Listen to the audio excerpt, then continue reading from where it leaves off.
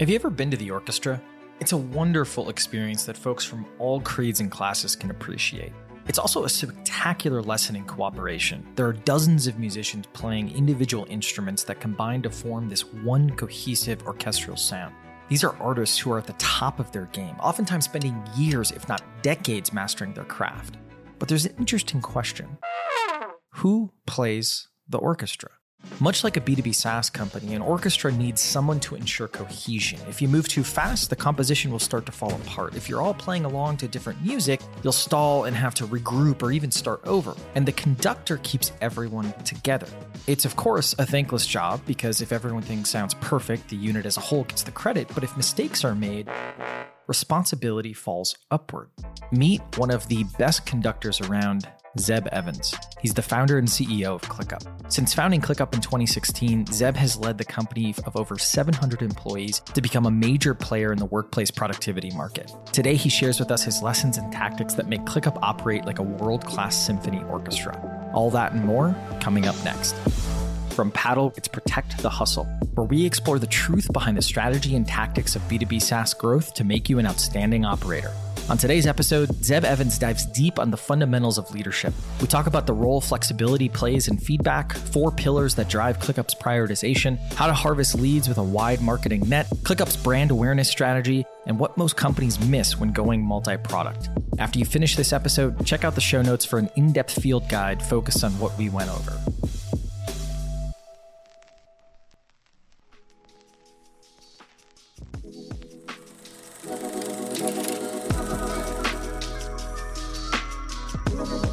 Let's start things off. Who are you and what do you guys do? Yeah, so I'm Zeb Evans at ClickUp, founder and CEO. At ClickUp, we do all-in-one workplace productivity software. So the way to think about ClickUp is that we replace all of your traditionally separate pieces of productivity software. So if you think about things like project management, knowledge management, docs, time tracking, workload, resource management, all of these things are usually separate products. And what we've done is aggregate them under one platform with the intention of saving people time and making people more productive.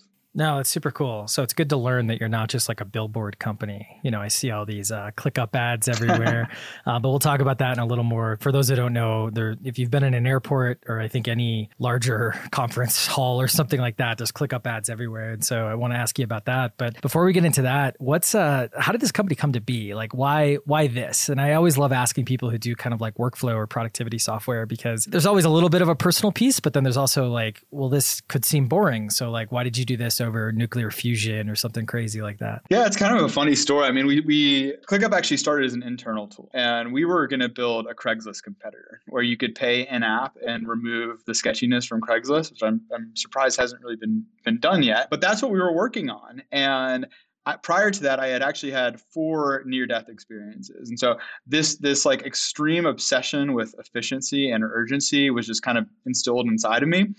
And so being that of what it is we wanted to build our own productivity tool. We had a lot of frustrations at my previous company where, I mean, it wasn't big. It was like 40 or 50 people. But even at that size, we were using 12, 13 different productivity tools. And they call them productivity tools. They're supposed to save you time, right? They're supposed to make you more productive. And we couldn't help think, but that was not happening.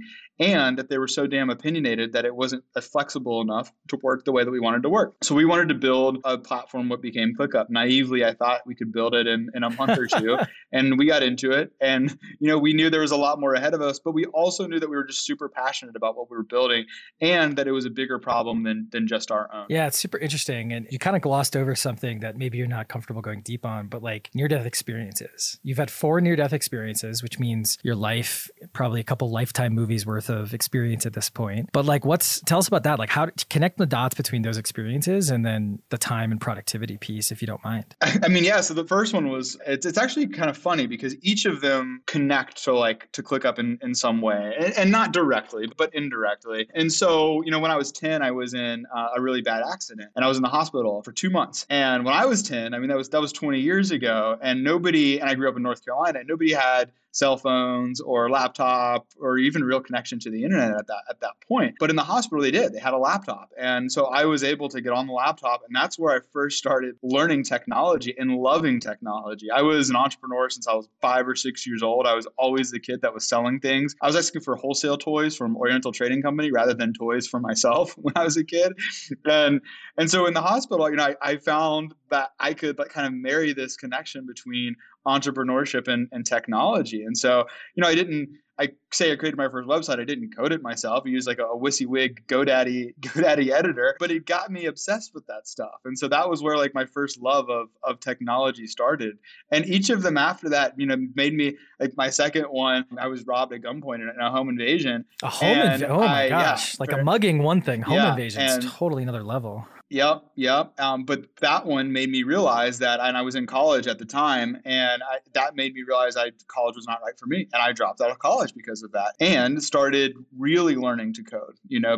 I had known basic HTML up until that point, CSS, but I, didn't really know how to program. And so that's when I dropped out of school and became obsessed with that. It's not when I started ClickUp. I did a completely different thing before this, more like social media automation and management. But the point is, it kind of like changed my path. Each of these changed my path into where we are today. No, it's wild. Yeah, I definitely went for the Oriental Trading Company game. I also got stood up in college, but it was more of like a drunken person, not something as scary as a home invasion. So I can understand or empathize with how that would shape you a little bit. That's really cool. And I think it's one of those things where when you guys started, you kind of mentioned this already, where it was like, hey, multi-product, right? Like, hey, like this is what we're going to go after, like all in one, right? And there's always been this like ebb and flow across like the decades of SaaS at this point between all in one point solution. And so I guess like at the beginning, why was it, and you kind of alluded to this already, but ask it differently, but like, why was it imperative to go all in one, or at least most in one? Like, why was that versus like, let's start here and let's see how that goes, and then maybe we'll add these features and so on and so forth? Yeah, I mean, to be clear, Mike, my perspective actually is that we haven't really gone all in one versus point. We've gone more bundled versus unbundled. And so when you look at kind of bundling and compared to what we're doing, Microsoft can bundle, is famous for bundling, but they can bundle 10 products under one roof. And you can look at Microsoft Teams as a perfect example of this. You can have Microsoft Teams plus 10 different tabs at the top that may or may not be Microsoft products. The difference is they're still separate products, right? They're still separate product teams, they're separate onboarding experience, separate change management. They may integrate the surface level with each other, but they don't actually integrate deep enough where it would be the same platform, the exact same ecosystem. And so what we're building is that singular platform, the same ecosystem, where we may not have 100% feature parity with the point solutions yet, but we'll get close to there someday.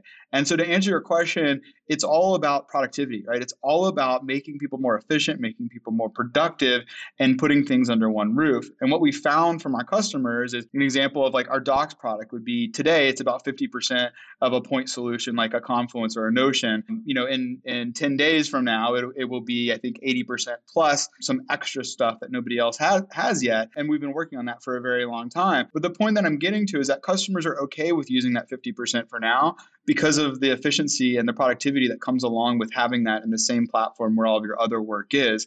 And then eventually we get to a point where we can, confidently say, hey, you can replace your other tools with our internal tool. Yeah, it kind of reminds me of like Google Docs in the beginning. Like Google Docs was obviously Excel, et cetera, were built over decades and they have every feature you can imagine, right? But Google Docs was basically like, we're going to build this core and then we're going to add this like killer feature, which is, being able to share on the cloud or something like that. And then over time, all of a sudden spreadsheets Sheets gets to the point where it's like, if you're hardcore, like you still want Excel, but if you're someone who needs to do like basic VLOOKUPs and stuff, you're still into it. And so would you characterize that bundling as being like the equivalent, like feature that people go after? And yeah, I guess I'll just end there. Yeah, I mean, I think bundling, like when you look at it from a distribution lens, it's Microsoft is a perfect example where they take 5 products and they give them for free through that same distribution model. And so that's generally what we've seen a lot of where the bundling itself happen. Where like you see Microsoft Office, for example,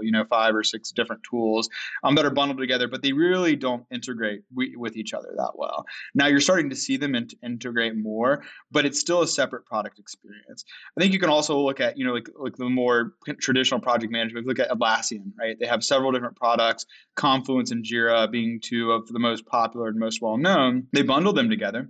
You can purchase them together, but they're still two entirely separate products and separate ecosystems. They've started building integrations together, but you can have different people in Confluence versus different in Jira. And a lot of it is still very much a separate ecosystem. So it's something where I guess one of the theses I have is like multi-product, or at the very least, like tighter integrated products is just going to be like the future here, just because building software is not easy, but it's a lot easier than like 10, 15 years ago, right? And so I think it's one of those things where I'm kind of curious, like, how did you decide on like the core 50% of these initial products or these features, depending on how you define it? And then is it one of those things where like, as you kind of go up in terms of that feature stack, like, do you find that users have a lot of friction there? Or is it something where like the core, they really didn't need that other 50%? So like, talk about that a little bit, if you don't mind. Really great question. And to be honest, we didn't know from the beginning. And so we kind of created this new methodology for developing software where it was like, instead of thinking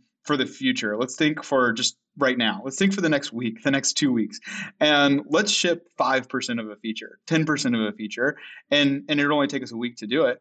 And then let's just hyperactively listen to feedback from customers and figure out what we should do next based on that feedback. And so we built a really cool feedback system that it ingests, all of our feedback from all of these different data sources and aggregates it.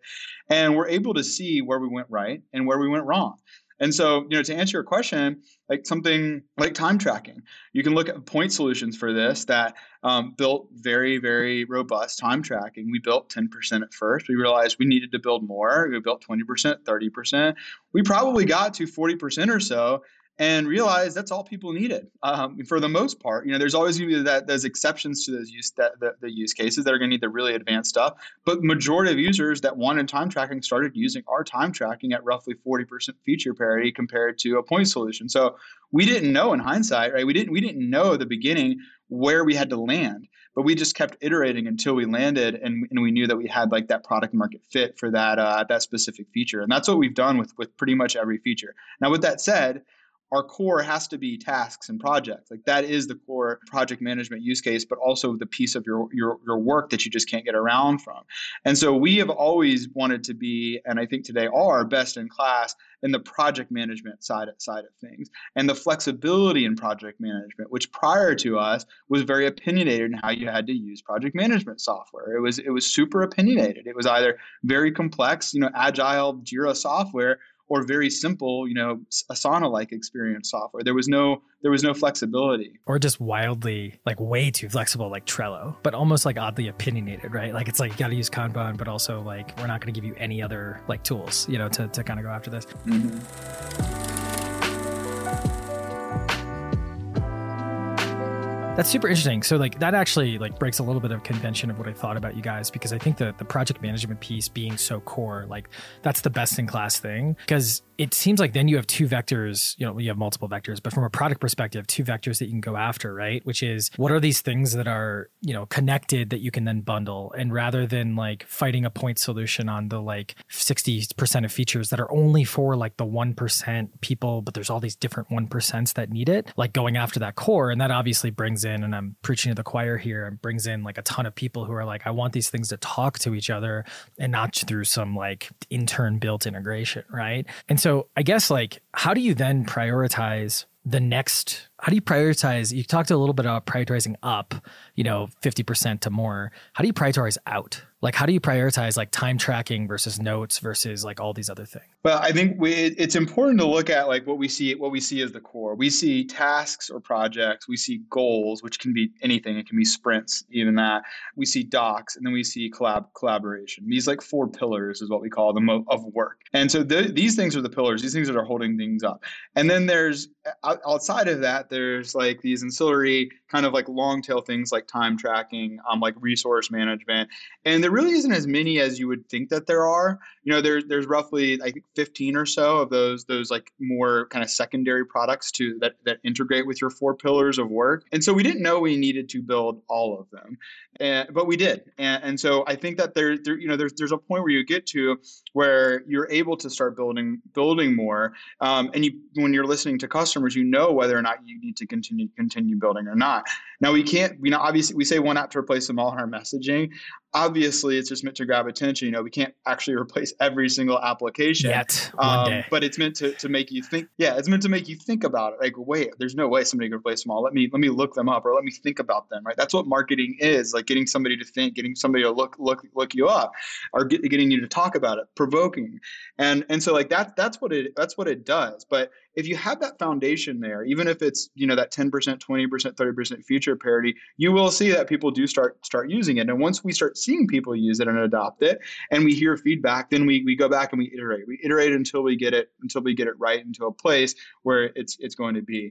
But what we've done the past, we've been around almost 4 years, and what we've done until this year is build that foundation. And this until the end of this year, it's all foundation. It's let's make sure we have all of those pillars and those kind of long tail keywords there.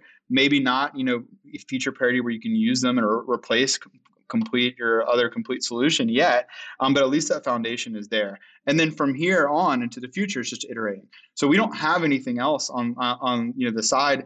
We have virtual whiteboarding that we're releasing very, very soon. But outside of that, our foundation is now there. Okay. No, I like that. And then there'll probably be a future, maybe not recent, but like a distant future where it's like, oh, let's cross this particular boundary into this type of work, right? I don't know if you've talked about this publicly. You remind me more of HubSpot than anything. Like, I don't know, like from a product perspective, like I think obviously very different products, right? But the way that they've thought about how to go out and up, right? Like that's kind of how they've run it. And I guess before we get into some of the marketing questions, I'm kind of curious, like, how do you structure your product teams, right? Like, and I know you've obviously, raised a good chunk of change at this point, but there probably always wasn't, that chunk of change in the bank. And also like it hopefully accelerated what you were already doing. But I know with multi-product teams, there's always like, everyone focus on one thing, everyone, different product groups. Like how do you structure those teams, I guess? Today, we have squads or pods, whatever you want to call them, or of teams hyper-focused on each feature, right? And for us, it's more like a feature as a product. And so you have, roughly 6, 7, 8 people focused on a feature/product. And, we've got about 10 of those teams today. And then we kind of have some other teams that are kind of more ad hoc, that they move around, that they float around, like dotted lines. I think that's, the only way to really scale when you get to a certain size.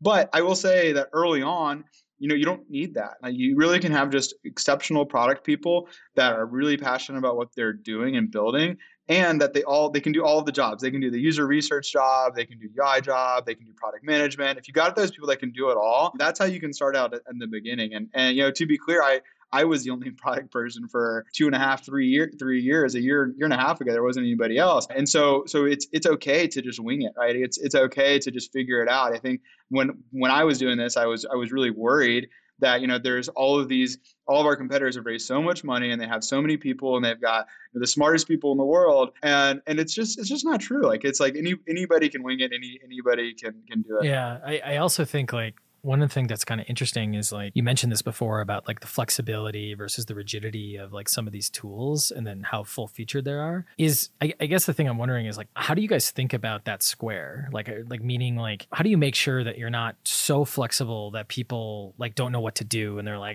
what do I log in and I need instructions or a tutorial versus like putting them, because this is such a problem, especially in like the task management, project management space, let alone like even you wouldn't think time tracking, but like time tracking can get problematic this way. And so besides talking to your customers, like how do you think about that? So I think, there's this whole no code movement going on. And the way that I see no code is it just means no opinion. And so for us, we aren't no code. We have an opinion on how you're using our software. You're using it for work. You're using it to be more productive, to get more done. And so through that lens, each feature we build, it has an opinion of like what the feature is. Right? And we have these things called click apps where it's very, very highly flexible, configurable, basically applications or settings within a product. And so they are opinionated themselves in what they are. But we think about it from a product team. Does this individual feature work for 2 people, and does it work up to 2,000? And now we're starting to expand that to 20,000 or more. But that's what we thought about from day one: is does it work for 2 to 2,000? And as long as you solve for just those 2 personas, you really solve for almost everything in between. If you can build a feature that has an opinion to it of like what it's for, but enough flexibility that works for a small team and in a larger enterprise, then it solves for everything in between. And that's what we've done since day one.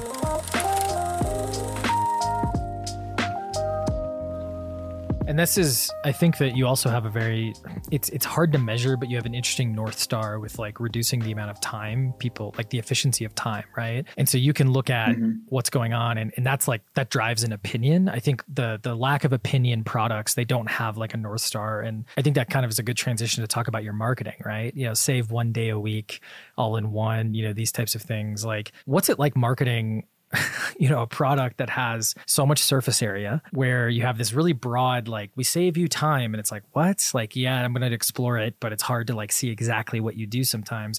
Plus all these like little not solutions, but point like entrances into the product. Like, let's just start there. Like, what's that like? You got to, I think you got to look at marketing in a couple different ways. When you look at brand marketing, like the whole goal is just making your brand more well-known, making your brand credible. And so to do that through that lens, you want to cast the widest net possible. And that's what we do with like messaging, like one app to replace them all and save 1 day every week. One app to replace them all, it actually surprisingly does work for a lot of personas, but for many it doesn't. An enterprise doesn't want one app to replace them all, right? They want the world's best X, Y, and Z software, the world's best project management software. And so we have to be very aware of that and reactive. This is always what I coach our teams on, is being extremely reactive when it comes to marketing and sales. And so as soon as you know what a customer wants, change everything. Instead of one app to replace them all, we are the world's best project management software, the world's most powerful project management software when we are targeting that persona that we know that needs that. So I think from marketing perspective, cast a huge net and then start to focus on who that customer is, what they really care about, and then verticalize it. Really focus on the problem set that they have. Now you can't fake it. You can't, and there are some companies I think try to, where you only do the marketing reactive. Like your product actually has to do what it says it does also. And so you got to do everything right. You can't just do marketing, just do sales and just go to market. Like your product actually does have to be able to fit into that flexible lens that marketing can do. But if you can do that, then you can really unlock really some magical growth potential.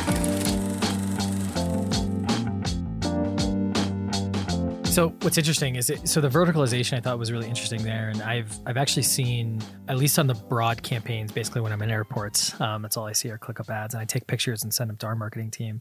So I've seen the like one app to rule them all. I've seen, or whatever the variation of that is. And I've also seen the save a day a week. Overall, when you're measuring this, like brand, and you measure it, like it's always a debate, right? And it's probably not perfect attribution, which is fine. But like, how do you be reactive when you're running such a brand oriented campaign? There are some like platforms that claim to be able to measure this stuff. We haven't found anything that works real well. The only real way to look at it quantitatively is through brand awareness. And so you can use platforms like SurveyMonkey and others that measure brand awareness, which just means they go and ask X amount of people in a given location, do they know ClickUp? Have you heard of ClickUp? And so that's what we use to measure in these markets. And when we do it every quarter or twice a quarter, depending on how much we're spending. And whenever we don't see a significant increase, if we're seeing, if we don't see like a 20, 30, 40% increase in brand awareness, we actually stop spending and we'll pull out. But when we see a larger increase, we double down. And so it seems kind of counterintuitive, but when we start to see 30%, 40% increase, we double down and we continue and we saturate it until we stop seeing that brand awareness. And then we immediately immediately pull out as soon as it starts slowing down.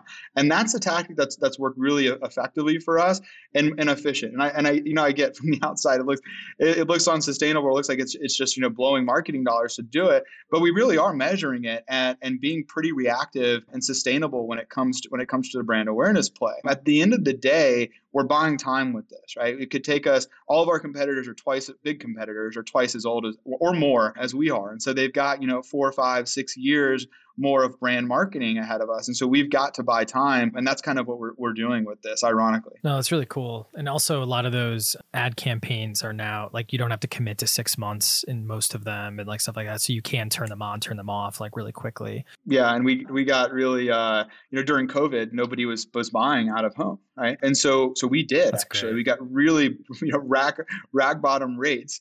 And we signed for longer terms. So kind of counterintuitive again to what you would think, but we signed for, a year, knowing that at some point people would start traveling again, right? People would start seeing this again, but we got COVID prices. Even today, we're paying COVID prices for our out of home. And when you design, like when someone comes to that page, I know you probably gotten some heat for it, but there's a giant like pop-up that comes up, right? Like, and so like talk to me about like, I come to the website either through an ad somewhere to a landing, like how do you get me from the website to like sign up? Like what's that experience look like? Because with multi-product, it can be like very, very difficult. For organic traffic, for our kind of holistic organic traffic, meaning branded, so where you search ClickUp and get to us, we try to just show you everything that we have, hoping that, you see something that you like and sign up. That's really the best that we can do. When we're doing intentional marketing, more paid acquisition, the product is generally verticalized. So what that means is, if you're trying to find engineering project management software, you're going to come to an engineering project management page that shows you all of the bells and whistles that you would normally find in a point solution like an Atlassian suite, and then shows you the difference between us and them and shows you all of the other things that you can do with ClickUp versus X, Y, and Z competitor. That's been very, very successful for us is kind of that verticalization play when you know who the customer is. But when you don't, our thesis is just like, let's just show them, all the things that we have, and hopefully they'll find something that they like, find something that they enjoy. Yeah, and for the folks listening, like you just have to go to the website. It's like the homepage is extremely well organized. Like it seems like there's a lot of stuff on there, but like the different sections I think are really powerful. And even I just saw it when I was looking, the thing, this is tangential, but one of the hacks I think you guys do really well with, or at least from a marketing perspective, it seems, is like there's a lot of lock-in when it comes to tools like this, whether it's Trello, Asana, Notion, et cetera. And the ability to kind of import into ClickUp, I think is super, super powerful. It seems like you've spent some time there. So I guess like that's an interesting question. Like you might not know this, but of your customers right now, how many are coming from existing solutions and how many are coming from like, we haven't used anything? Yeah, we only have this data based on if people import, and roughly 40% of customers import when they get into our product. That's wild. Yeah. And so you're exactly right that, this was a huge bet we took early on because it takes a lot of time to build these imports. This was no easy task, and it's a lot of maintenance too, and data mapping and validation errors that you get.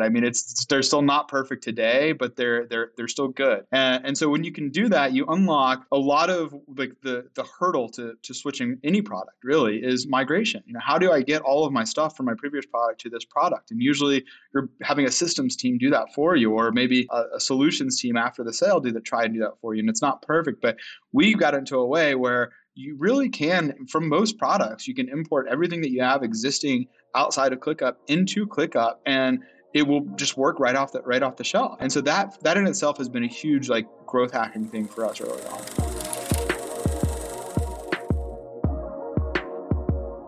Cool. I know we got limited time here, so the last kind of topic I want to cover is, or second to last, is operationally. You've talked about, you have multiple products, got a lot of fronts in terms of marketing, and you also want your team to react really, really quickly. Talk about that like at just a high level. Like, is there something you're doing where you uniquely structure your exec teams, you uniquely structure the org structure? Is there anything that like, a lot of single product companies don't realize when they're going multi-product or multi-feature? I think you got to find people.